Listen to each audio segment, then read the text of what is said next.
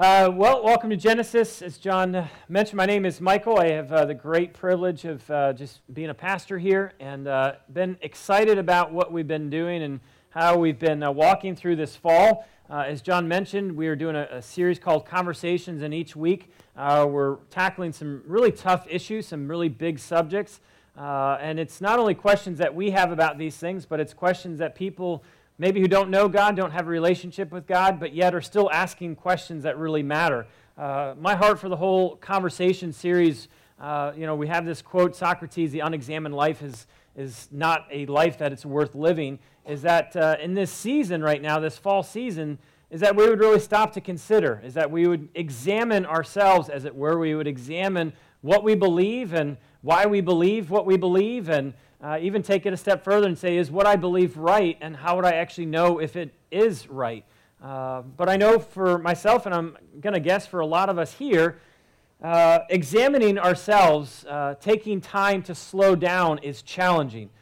Many people just live very either busy lives or live very distracted lives, kind of jumping from thing to thing to thing. And the thought of slowing down to examine who we are and why we are the way we are and what we believe and why we believe it is a big challenge. The one thing that will get us all to stop, the one thing that will literally stop us in our tracks, as it were, is the subject of suffering. And my heart's been heavy really leading up to this conversation because this is a conversation that touches every single one of us. There is not one person here that has not gone through suffering at some level. And the reality is there's probably some of us here that are in the thick of it right now, and your suffering, your pain, it's tangible. You can feel it. Some of you might be on the tail end of just coming through a very difficult, very challenging, very trying season of suffering, and you're just exhausted, you're tired. And this is not to sound as a threat, but the reality is there might be suffering waiting for someone tomorrow. That phone might call and it might have on the other end news that will bring you into a new place of pain and suffering you've never experienced before. So suffering is real. It's something that is for all of us. And my hope today is to begin to make some sense, not only of how do we understand suffering, how do we understand things like pain and evil, but how do we begin to walk through those seasons of suffering, and even more than that, how do we be used to encourage other people who are in that season of suffering? In a great book called The Grand Weaver, Ravi Zacharias said it like this: the problem of pain has remained the single greatest question, not only for skeptics who use it as an excuse to doubt God's existence, but also for the believer who questions God's purpose. So really what's at stake here is not just a better understanding of the problem of pain, the problem of suffering, but what's at stake here for many, if not most, if not all, is our relationship with God. There are many people who will use the problem of pain, the problem of suffering, and evil in the world to say there is no God, because how could there be with so much evil and pain? And for some people who do believe in God and have a relationship with God, the problem of pain, the problem of suffering gets them to question God's purposes and His design in allowing you to go through suffering. So this is a huge conversation to be had because what's at stake is where we go with God. Are you prepared for the conversation? Let me just ask it like that. Are you prepared not just to have the conversation today, but would you be prepared to have the conversation with family, with friends, with neighbors, with coworkers? Because this is a topic people have so many questions on. So would you be prepared to answer this? If God is really all-loving, as Christianity says He is, then why does He allow evil such as war, disease, famine, natural disasters to continue? If God is all-powerful, as you say, well, why can't He make it all go away? What about this? What about Haiti? 230,000 people. The tsunami, 250,000 people. Rwanda, Congo, Sudan, 30 million in slavery. Rapes, molestations, murders, terrorism. The list goes on and on. How could there possibly be a God with so much evil in the world? Or how about this? How would you respond to this? When will all this pain end? What did I ever do to deserve so much hurt, so much disappointment and suffering in my life? I believe in God, and I'm trying to walk with God, but it constantly seems like He's against me every step of the way. Those are real questions. Those are real statements. Those are real hurts behind each of those questions.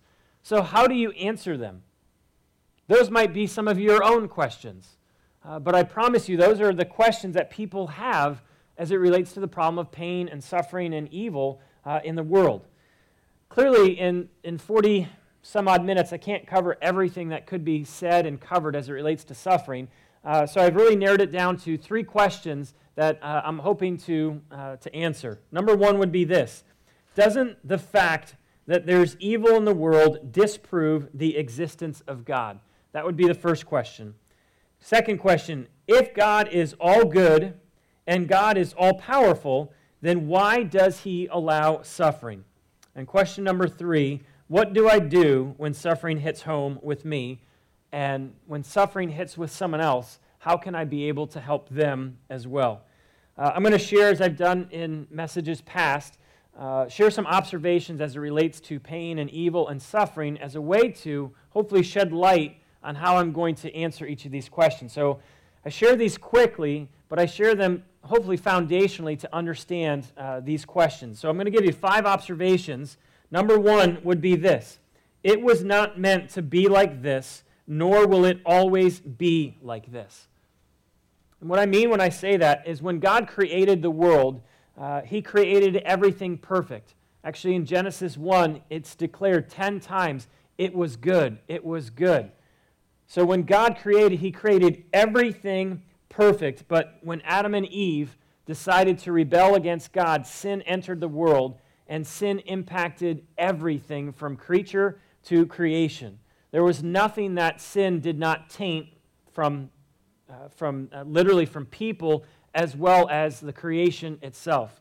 C.S. Lewis, in his book, The Problem of Pain, said it like this: man, as God made him, was completely good and completely happy, but he disobeyed God and became what we now see. This condition was transmitted by heredity to all later generations, for it was not simply what biologists call an acquired variation. It was the emergence of a new kind of man, a new species never made by God that had sinned itself into existence. It's another way of saying we have really gone far away from what God intended for us. Sin has literally corrupted everybody and all of creation. There's nothing that sin, literally live in a fallen, broken world, and we are fallen, broken people. So it was not always meant, it was not intended to be like this, but the great hope we have as we talk about pain and evil and suffering is it will not always be like this. The great hope that Revelation 21 says is, I heard a loud shout from the throne saying, look, God's home is now among His people. He will live with them, and they will be His people. God Himself will be with them. He will wipe every tear from their eyes, and there will be no more death or sorrow or crying or pain. All these things are gone forever. So, first observation, it was not meant to be like this, nor will it always be like this. So we have hope despite things are fallen and broken, that God is redeeming all things, including all of creation and all of us. Observation number 2, suffering is real, it's powerful, and it impacts everyone. If you're a fan of the group REM, Michael Stipe wrote a song called Everybody Hurts. And he said this: when your day is long and the night is yours alone, when you're sure you've had enough of this life, well, hang on. Don't let yourself go. Everybody cries and everybody hurts. It's a very sad but real song that is true. Everybody hurts. Everybody has pain. There is not one of us who will not be touched or impacted by pain and suffering. In a great article that Eleanor Stump wrote called The Mirror of Evil, she said this: there is no time, no part of the globe free from evil. The crust of the earth is soaked with the tears of the suffering. Now, my aim in talking about pain and talking about suffering is not to open maybe old wounds or rehash or bring you back to maybe last week or last month or 5 years ago where the suffering was just that tangible. I want to wrestle with suffering and understand or take a look at how we are to understand and make sense of suffering. But I wanted us to realize in this observation that it's real. Now, it might not be very tangible for you as you sit here right now. I realize that there might be many who are in the thick of it. But the world I live in, which is the same world you live in, there are a lot of people who are hurting. And the suffering is just overwhelming. And my hope is that you would not walk out of here with a great theological or philosophical or logical approach to the problem of pain. My heart would be that your heart would break and your heart would be willing to come alongside those who are just hurting because pain and suffering is that real. Just read C.S. Lewis's book this week called A Grief Observed. And he initially wrote a book called The Problem of Pain, and he had experienced great suffering in his life. But shortly after his wife died of cancer, he wrote a book called A Grief Observed, and it was the most honest, most raw, most intense look into suffering that I've ever read. And he said this: "Not only writing, but even reading is too much. Even shaving. What does it matter now whether my cheek is rough or smooth? Not that I am in much danger of ceasing to believe in God. The real danger is coming to believe such dreadful things about him. The conclusion I dread is not, so there is no God after all, but this is what God is really like." There are many people right now, probably in your world, if it's not you, someone in your world, and my conviction is God wants to use you to be hope, to bring hope to someone who is where C.S. Lewis once was right after his wife had died. Number 3, no one will get away with it. Justice delayed is not justice denied. About 3 weeks ago, there was a group of about 25 of us who got together to learn and to study and make ourselves aware of the reality and the horrors of human trafficking. And if you would have sat through that lecture and that conversation, you would have been disgusted at what is happening right now as it relates to sex slave trade, human trafficking. It is absolutely disgusting. And that is just one of the atrocities that takes place in the world and the culture that we live in.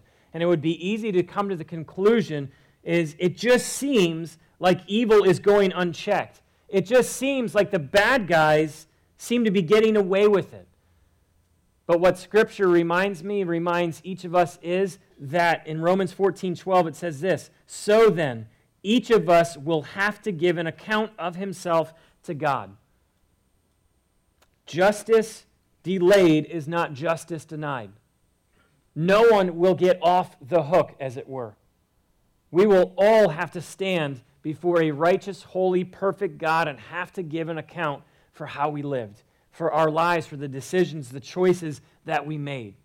So when I look at the evil that has the appearance of going unchecked, unpunished, where's the justice? I have complete confidence that justice delayed will not be justice denied. Number 4, observation. There is an evil one who is working evil in the world. Now, this is where some people will get uncomfortable and be like, Michael, are you talking about Satan, the devil, Lucifer? Yes, there is an evil one who is working evil in the world. John 10:10 says this: "The thief comes only to steal, kill, and destroy." That's the game plan of the evil one, is to steal, kill, and destroy. 1 John 5, "We know that we are children of God and that the world around us is under the control of the evil one." So my observation here is not to freak anyone out or scare anyone, but my observation that there is an evil one who is working evil in the world that might make us feel uncomfortable, that might be weird to talk about, but We live in a physical world, but there is a spiritual realm all around us. And in that spiritual realm, there is a battle taking place where the evil one is seeking to work evil in us and around us. Now, the great hope that Scripture says, if you know Jesus, then you're on the winning team. If you have a relationship with Jesus, this is what Scripture says. You, dear children, are from God and have overcome them, because the one who is in you is greater than the one who's in the world. So the one who's in the world might be wreaking evil in the world, but if you know Jesus and Jesus is in you, then he who is in you is so much greater, so much stronger, so much more powerful than the evil that is taking place in the world. Number 5, and finish with this last observation before we answer the questions. Number 5 is this: God cares. He's not ignorant or indifferent to our pain and suffering. So many times in Scripture, Jesus was posed with this question of, well, don't you care? Don't you care, Jesus? There's a story told of two sisters, Mary and Martha, and they had a brother who died. And Jesus delayed in coming to see this brother. And when Jesus finally came on the scene, the brother had died, and Martha says this to Jesus in John 11:21. Martha said to Jesus, Lord, if you'd only been here, my brother, he wouldn't be dead. How many times have you ever thought that, maybe even asked that, or said that to God? God, if you would have shown up, it wouldn't have turned out like this. God, if you would have stepped in, if you would have intervened, if you would have done something, I would not be living in this result. I would not be living with this pain and suffering. So our conclusion is, because God did not do what we wanted God to do, well, the logical answer is then God doesn't care. And that's not true. Old Testament, New Testament Scripture, time and time and time again, is the message that God cares. He is not indifferent to our pain. He is not indifferent to our suffering. Dr. Peter Kreeft actually is going to be speaking here at Genesis in January. We're actually holding a conference with the Acts 29 Network. And this is probably the premier author, theologian, philosopher on suffering in the 20th, 21st century. And he's a professor at Boston College right now. But when it comes to the topic of suffering, I am not exaggerating. He is the premier theologian, philosopher, and he said this: even when God doesn't immediately tow us out of our suffering, the fact that he's with us is at least the most impressive and satisfying answer to the problem of suffering that I know. God doesn't give us a lot of words to answer the problem of suffering. According to Christianity, he gives us a single word, and his name is Jesus. God shows you, he shows me that he cares because he showed up. And when Jesus showed up, he didn't put himself above pain. He didn't put himself above suffering. He didn't have a big white coat on there. Nothing evil could touch him. Actually, Scripture says in Isaiah, he was despised and rejected, a man of sorrows, acquainted with deepest grief. We turned our backs on him and looked the other way. He was despised, and we did not care. So the shoe is on the other foot. When we accuse God of saying you don't care, God says, no, actually what happened is I demonstrated just how much I cared when I sent my son to save, to rescue, to redeem, to reconcile, and you killed him. You were the ones who did not care. So my fifth observation is God cares. He cares deeply. He cares deeply about your pains, your hurts, your disappointments, your suffering. He cares deeply about the evil that's taking place in your world and in and around your world. And I know that he cares because he sent Jesus. And it says this in Hebrews 2:18, since he himself has gone through suffering and testing, he's able to help us. I know that he cares because when I suffer, I don't suffer as a man who suffers by himself. I suffer with one who is familiar with suffering, and his name is Jesus.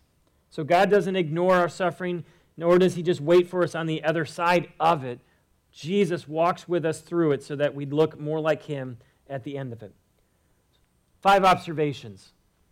Clearly, much more could be said observing pain, suffering, evil in the world, but I hope these observations will now help as I walk through each of these questions. So question number 1 was this: doesn't the fact that there's evil in the world disprove the existence of God?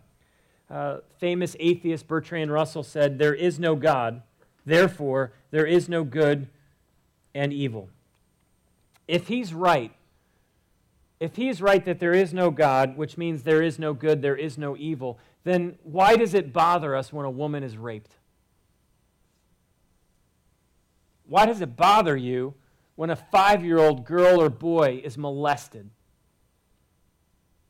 If there is no God and there is no good and there is no evil, then those things should have no impact on you or me whatsoever. The fact that it does, the fact that we say, no, that's wrong.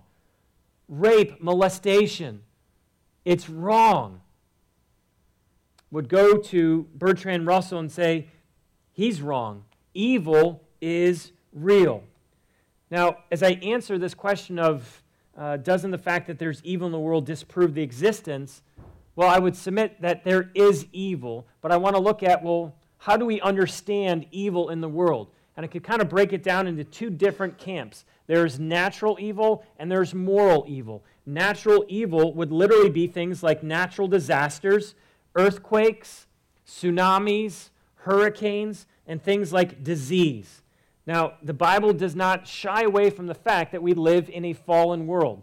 And I said that sin has not only corrupted mankind, but sin has literally corrupted the created order. It says this in Romans 8, "For the creation was subjected to frustration." That's another way of saying the created order was subjected to, not by choice, but because sin, it was subjected to suffering and frustration. Now, I'm not suggesting that the natural evil, this is so easy to understand or comprehend. How could any of us look in the face of 250,000 lives lost in the wake of a tsunami and not struggle with natural evil in our world? So we have something we call natural evil. Now, picking on the example of the tsunami, that wave was not big enough, too big for God. It was not beyond God. But a wave like that, a hurricane like this, an earthquake like that devastated Haiti, is a result of sin on the world. So there's natural evil. Number 2, or the second type of evil to understand, would be moral evil. I would argue that most of the evil in this world is a result of people literally being evil to one another. Clearly there's natural evil, disasters, disease, but then there is moral evil. In an interview that U.S. Ambassador in Rwanda, his name is Robert Siepel, he was interviewed about the horrors and the atrocities that took place in Rwanda. And he said this: "There are no categories to express such horror." Someone used the word bestiality. No, that dishonors the beasts. Animals kill for food, not for pleasure. They kill 1 or 2 prey at a time, not a million for no reason at all. Moral evil is evil that is the result of people being evil to one another. Now, let me ask the question, is it God's fault that man commits evil against one another? Meaning, is it right to blame God for the evil in the world that is a result of our evil choices? And I would submit to you, no, it would not be right for me to blame God for the evil things that I would do that would cause pain and suffering to someone else. Now, in America, I hear this question asked a lot. If God cared, where is God in places like Somalia, the Sudan, Ethiopia, Kenya, Niger? By the way, I list those countries in particular because they are having a devastating famine that is taking the lives of thousands and thousands of people every single day. And we as Americans ask, well, where is God in the midst of that? I find it interesting that this question is coming from us, where year after year after year after year, our best-selling books are on dieting. The earth produces enough food to give every person 3,000 calories a day. But yet we blame God for human irresponsibility, selfishness, and greed. So is it right for us to look at evil in the world and blame God for our evil choices, our evil decisions? I would argue that evil in the world does not disprove God. Rather, evil in the world reveals, you ready for this one? That we're evil. Evil in the world reveals that we are evil. And knowing that about ourselves reveals something even deeper. If we are like we are and we do the things that we do, that would say to me and hopefully to you, we need God. We need a Savior to save us from the evil that we do to ourselves, the evil that we do to others. Now, some would argue, why doesn't God just wipe out evil from the world? Well, that's a good question. I'm going to answer that when I get to question 2. But let's ask this question. How do you even know if something's evil? Like, who told you that raping, molesting, you pick your crime, how do we even know that that is actually evil? For evil to be considered evil, there must be a standard which we judge evil. C.S. Lewis in his book, Mere Christianity, said this: "You can't call a line crooked unless you know what a straight line is." And his point was just simply, for you to call anything evil requires a standard of good. The existence of evil in the world actually argues for the existence of God, not the other way around. So evil does not disprove God. It actually helps us to understand that there is a God. Now, if you're familiar with C.S. Lewis, I know I quote him a lot. C.S. Lewis was a profound atheist. And what kept him in his atheism was the problem of pain, the problem of suffering. And he said this in his book, Mere Christianity: "My argument against God was that the universe seemed so cruel and unjust. But how had I got this idea of just and unjust? What was I comparing the universe with when I called it unjust?" We must wrestle then with where does our standard of good come from? So if you say there is no God because there's evil in the world, then where does our standard of good and evil come from? Who gets to decide that what is absolute good and what is absolute evil or absolute wrong? Is that left up to us? Well, I think most of us would have a problem with Hitler's description of what was absolutely good or what was absolutely wrong.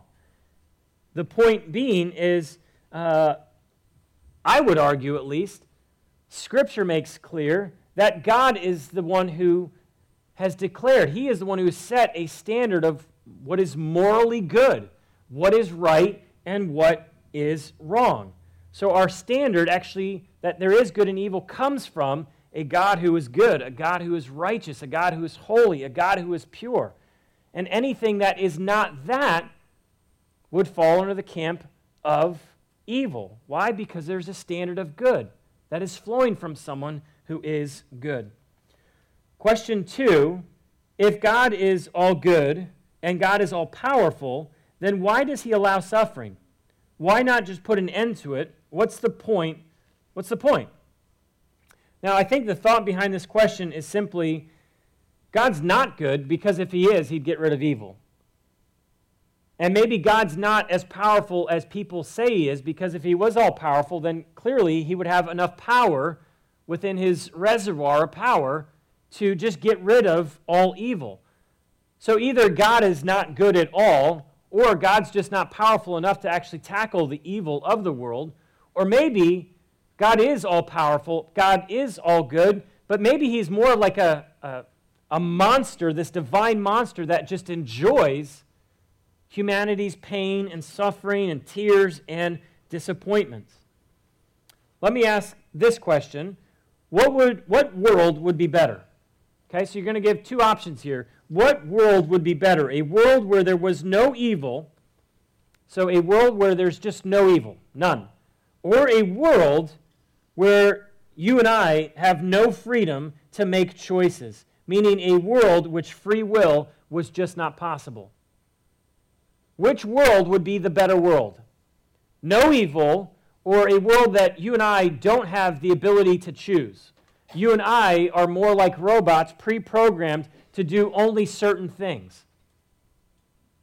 I think most people would agree that to create people without any freedom of choice, just to create us as robots, would be an act of evil in and of itself. So clearly God could have gotten rid of evil. And you know the two ways he could have done it? He would have to get rid of you. That would be number one. And me. I would be in that camp as well. So if God wants to get rid of evil, he's got to get rid of us. If God also wanted to get rid of evil, then he would have to have created you and I with the ability or inability to make any choices. Both of those seem to me to be evil in and of themselves. So if we follow this line of thought, does this mean that somehow, some way, God is the author of creator of evil? If he created us with free will, and I think all of us would agree we have free will. We can make decisions. We can choose what to do and what not to do. So then, therefore, do we tie evil to God? It's his fault. It's his doing. Scripture says this in James. Let no one say when he's tempted, I'm being tempted by God, for God cannot be tempted by evil, and he himself tempts no one towards evil. So how does it work? If God is not the author, creator of evil, how does it work? God created us with free will, which allows for the possibility of evil. The fact that he created us with free will also meant he created the possibility for there to be evil in the world that he created.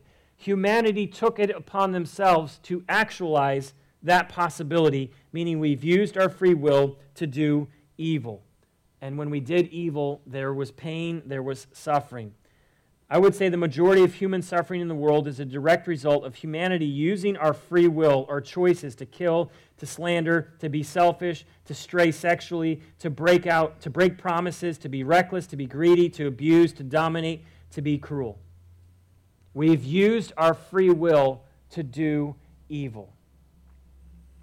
Because God is all good and because God is all powerful, meaning he didn't wipe out all of us, and meaning he didn't actually create us as robots without the ability to choose, then logically the conclusion would be, well, God is somehow, there's a purpose in this. There is a plan in this. If God is allowing there to be free will, knowing that there would be evil, then somehow is there a plan in suffering? Is there a purpose in pain? And again, Dr. Peter Kreeft says it like this: God would not allow any evil unless his wisdom and power were such as to bring out of it an even greater good. He goes on to say that this might be the fairy tale answer. And I like his response: we are not yet and happily ever after. We are struggling toward it. Struggling towards what God has for us in heaven. So my question, I'm going to answer this in a few different ways. How does God use evil and suffering? He didn't get rid of it. He didn't get rid of us, and we have free will. So how is God using suffering or evil or pain in the world? I'll give you 5 very quick ones. I encourage you to write these down. Number 1 would be character. How is God using pain, suffering, evil to forge character? Romans 5 says it like this: we can rejoice too when we run into problems and trials, for we know that they help us develop endurance. And endurance develops strength of character, and character strengthens our confident hope of salvation, and this hope will not lead to disappointment. God uses suffering to form in us what otherwise could not be formed. Let me ask you a hard question. Think of the hardest thing you've ever gone through thus far in life. Would you say on the other side of that now, and I realize maybe this could just be a few days ago, but would you say that you are better off for having gone through it? That somehow, some way, that pain, that suffering, that evil has actually gotten you to the point of where you are and has somehow shaped and forged and formed your character into the man and to the woman that you are today. Robert Vellard, in his book Conversations with C.S. Lewis, I think we've only got a few extra copies left that we've been selling for $5.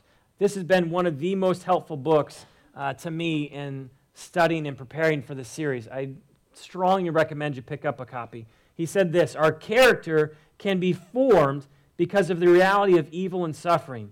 This world and our suffering in it can shape our souls for the better. This world can try us, yes, but also can build us up through our sufferings.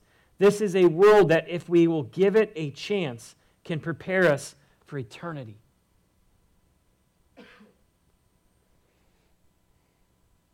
God will use your pain, your hurt, your suffering, the evil in this world. He's using it to form character in you. And not just so you're a better person a week, a month, a year, 10 years from now. He's using this pain, suffering, evil in the world to prepare us for eternity with Him. Number one was character. Number two, of how does God use evil and suffering in the world? Number two is vision. I'm not sure, other than Jesus, if there was a biblical character that suffered more than Job. His life was just flipped upside down. Like he lost everything, but more than losing everything, and if you're a parent and have ever lost a child, you know the pain of what it's like to lose a child. Well, he lost 10 in one day. I cannot imagine the pain and the suffering physically that he went through, emotionally that he went through, and through all of this, he had no idea what was going on. But I loved Job's testimony at the end of this. At the end of his suffering, he had new vision. And he said this in Job 42:5. I had only heard about you before, but now I have seen you with my own eyes. If somehow, some way, God could use your pain, your suffering, to transform your vision of God, so that you wouldn't be the man or the woman that just said, yeah, I know about God. Yeah, I read my Bible each day. Yeah, I do spiritual things and go to church. If your testimony could be, and I think God wants it to be, no, I've seen God. I don't just know about Him. I don't have stories about Him. I have seen God. It took going to hell for me to see Him. But now my testimony is I've seen God. My vision, my relationship with God has been completely transformed. Would you be willing to go through it? If you knew at the end of it, your relationship, your depth of intimacy, your depth of friendship, your vision of God would be so radically altered where your testimony would see, I knew something about God, but now I've seen Him. Character, vision. The third one would be this, salvation. Meaning God uses your suffering not only for your good, but for the benefit of those around you. If you're familiar with an Old Testament character, his name is Joseph. Joseph literally was rejected, left for dead, then sold into slavery, falsely accused of rape, and then imprisoned. This is a guy who knew suffering all too well. And at the end of his testimony, would you know it? His testimony sounded like this in Genesis 50. You intended to harm me. And he's talking to his brothers who actually did this to him.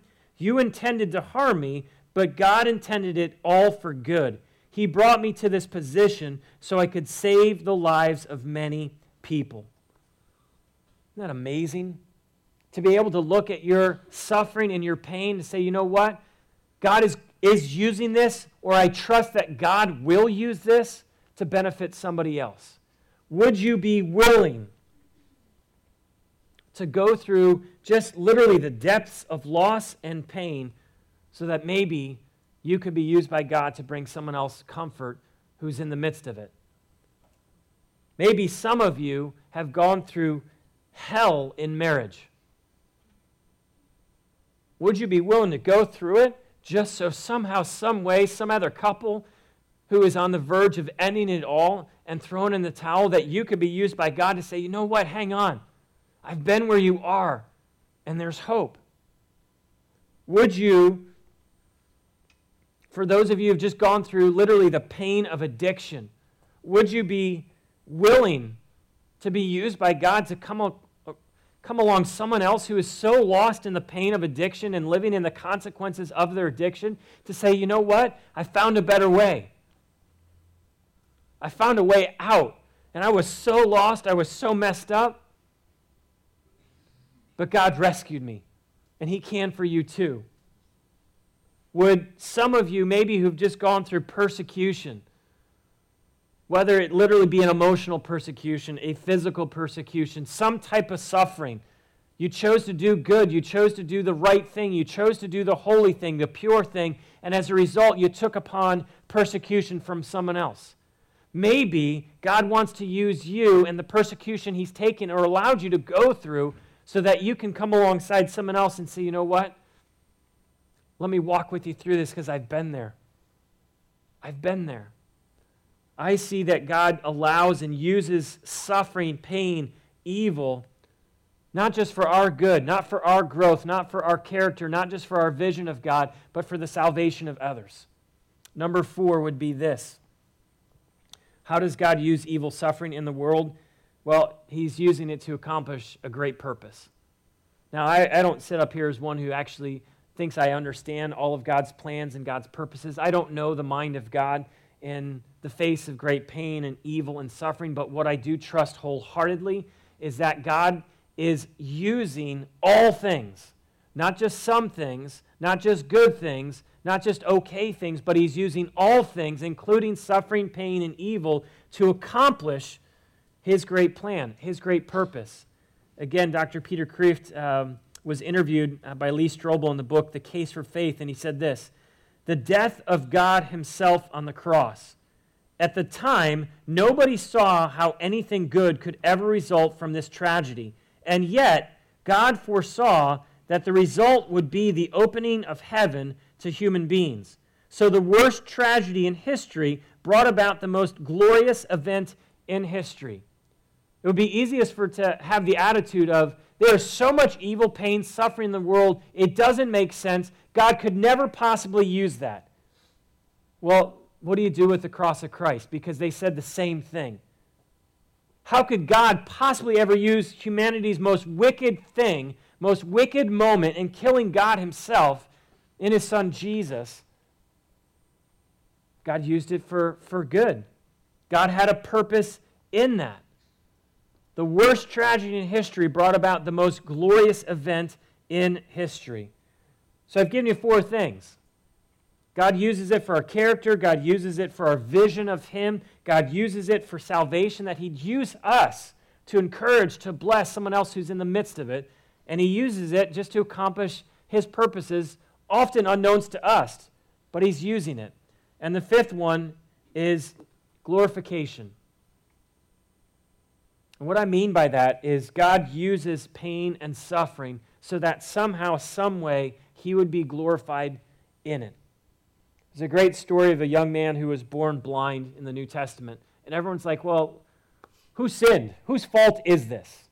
Because clearly this guy's blind. He's suffering because of it. So did he sin to get this condition? Or maybe it was just his parents who sinned and God's punishing the parents through the blindness of the son. And Jesus said this in John chapter 9. It was not because of his sins or his parents' sins, Jesus answered. This happened so the power of God could be seen. What a great response. Yeah, this is suffering. This is pain. But yet, this is not because of something he did or his parents did. God uses evil, uses suffering in our lives so that we would see God and glorify, meaning worship, meaning praise, meaning love, meaning adore. So God uses hard things to get us to a place where we glorify God. Not glorify the things around us, which we're great at doing, but He uses pain and suffering to get us to the point where now God's at work here.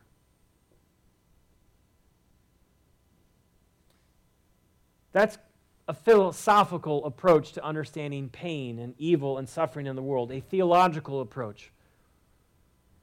But the third question that I have, and we'll finish with this, is what happens when it hits home? Like I've tried to walk through logically, this is how we can understand suffering. Theologically and even philosophically, how we can understand it. But what happens when it shows up on your door? What happens when you get the call and on the other end? There is death. There is disease.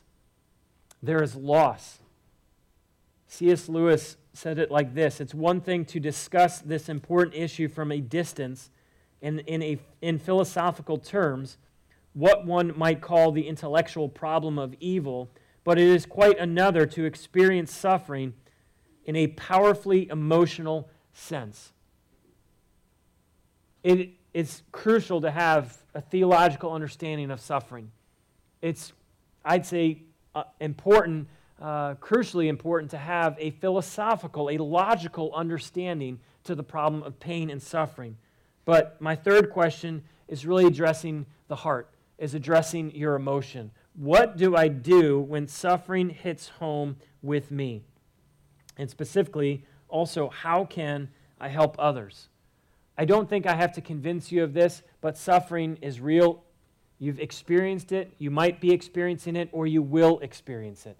Jesus actually promised us that there would be suffering. He said in John 16, I have told you all this so that you may have peace in me. Here on earth you will have many trials and sorrows, but take heart because I've overcome the world. So let's not be shocked when that call comes, when things get hard, when there's challenges that just ultimately lead to pain and suffering and tears. So the question is, what do I do when suffering comes? How do I not just suck it up, but how do I suffer as one who is, I'm very aware that God is in the midst of this right now. Number one, I'll give you a few different answers of how do you do it, and then how do you come alongside people. Number one would just be this: you got to pay attention to the pain. My wife's knee has been hurting for about the last 5 or 6 years. And for whatever reason, none of us had the thought like, well, hey, maybe that pain is actually trying to clue us into something is not right. Something is off. And because we did not pay attention to the pain, she's having knee surgery on Wednesday. And I'm pretty convinced that if we would have paid attention to the pain about 5 years ago when it started happening, I don't think she'd be going under the knife this week. God uses pain in our life to get our attention, just like the body. When something hurts, that's your body's way of trying to communicate to you, hey, something's not working. It's not right. Pay attention to it. I like how C.S. Lewis in Mere Christianity said this: God whispers to us in our pleasures, speaks in our conscience, but shouts in our pains. It is his megaphone to rouse a deaf world.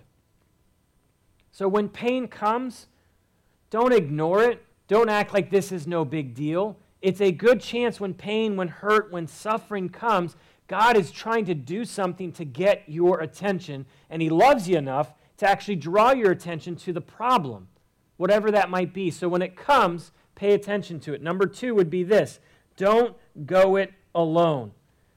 Don't be the Lone Ranger. Don't be the man or the woman that says, I can do this. I can handle it. I've got broad shoulders. I'm a tough chick. I'm a hardcore dude. I can do this.